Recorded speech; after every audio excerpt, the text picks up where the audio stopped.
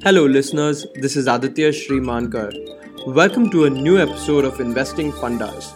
Investing Fundas curates investment ideas, economic data, and business news from India and abroad and presents the best bids to you in just a few minutes.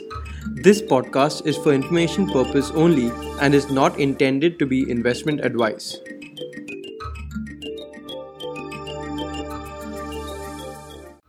In today's episode, I'll be featuring the following topics. Number 1. Debating Warren Buffett's views on gold as an investment. Number 2. 5 insights on life and investing from Charlie Munger. Number 3. Why did Ford Motors hire a furniture maker as its CEO? And number 4. My startup idea of the week.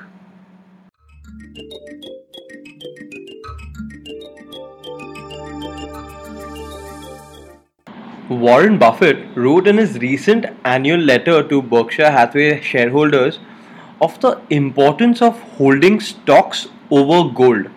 In his exact words, he said, "The magical metal, that is gold, was no match for the American metal, that is US stocks." His basic argument was that if you had invested both $10,000 in stocks, that is the S&P 500, and gold in 1942, you would have made $51 million in 2018 via stocks and only $400,000 via gold. In other words, for every dollar you could have made in American businesses, you would have less than a penny of gain by buying into a store of value which people tell you to run to every time you get scared by the headlines. Adam Tumakin, in his article for SpeculatorSanonymous.com, did not agree with this argument. He says gold isn't about beating the market, it's about preservation of wealth. Put otherwise, it's insurance on your capital. And Buffett, he says, should know this difference better than anyone. His mentor and father of value investing, Ben Graham, had written before about the difference between investment and speculation. Putting it simply, investing is protecting what you've already made, and speculation is betting on the future. Many think you can get rich and just park your cash in the bank and that it's safe until you want to spend it. But what about inflation? What about a bank run?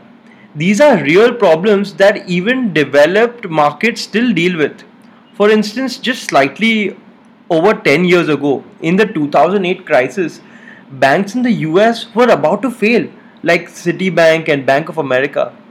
And that would have meant you couldn't withdraw your money from them since the banks wouldn't have any money to give. This is a terrifying bank failure situation, which is what made the 1930s depression the Great Depression.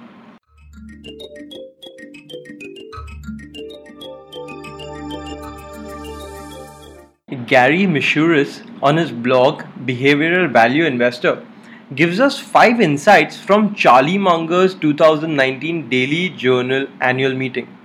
Number 1. My idea of being properly educated is being right when the professor is wrong. Anyone can just spit back what the professor is saying. It takes a really educated person to think for themselves. Number 2. It's really important to stay within your circle of competence. If you are not sure what the boundaries of that circle are for you, then you do not have real mastery of your field.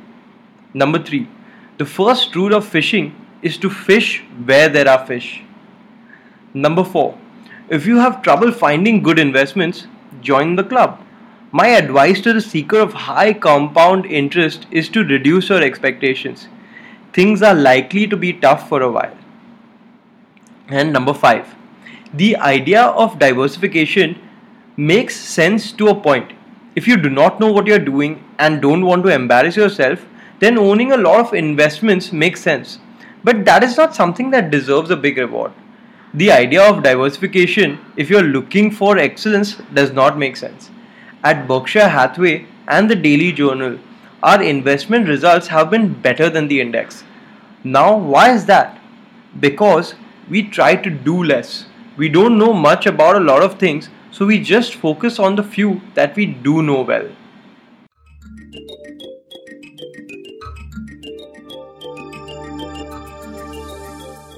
Jerry Useem, a writer for The Atlantic, speaks about why Ford has hired a furniture maker as its CEO.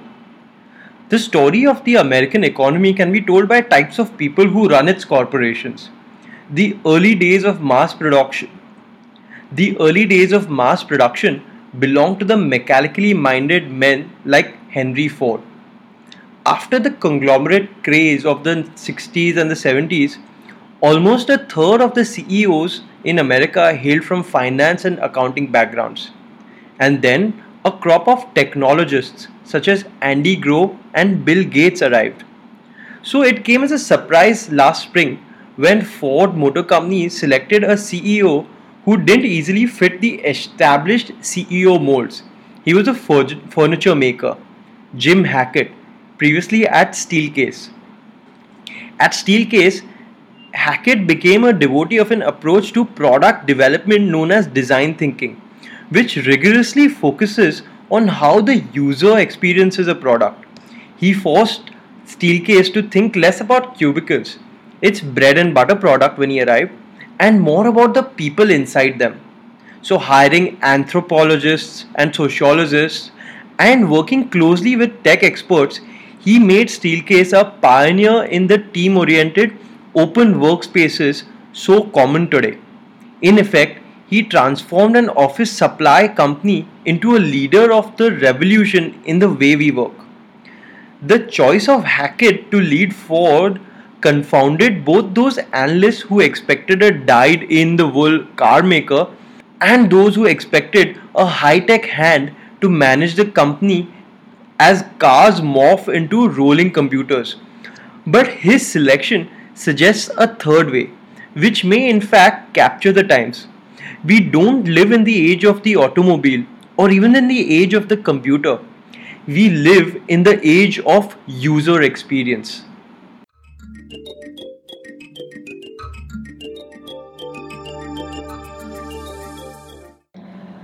And now, time for my startup idea of the week.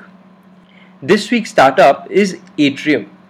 Atrium is a legal startup which uses machine learning to digitize legal documents and builds applications on top to speed up fundraising, commercial contracts, equity distribution, and employment issues.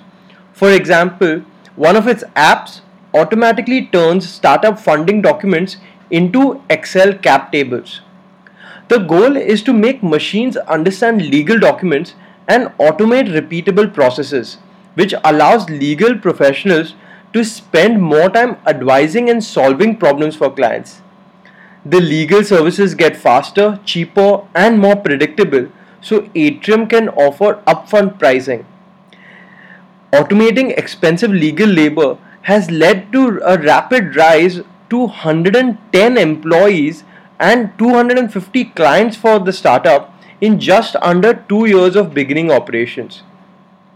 They started in 2017 and Atrium raised a seed round of $10.5 million and now a Series A round of $65 million in early 2019.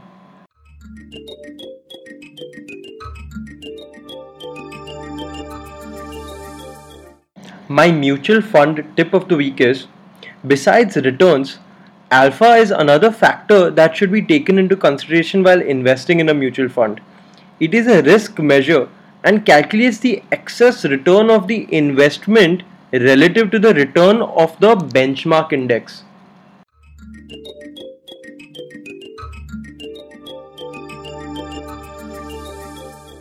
And now, time for Warren Buffett's quote of the week. He says, Charlie and I have no idea as to how stocks will behave next week or next year. Predictions of that sort have never been a part of our activities. Our thinking rather is focused on calculating whether a portion of an attractive business is worth more than its market price.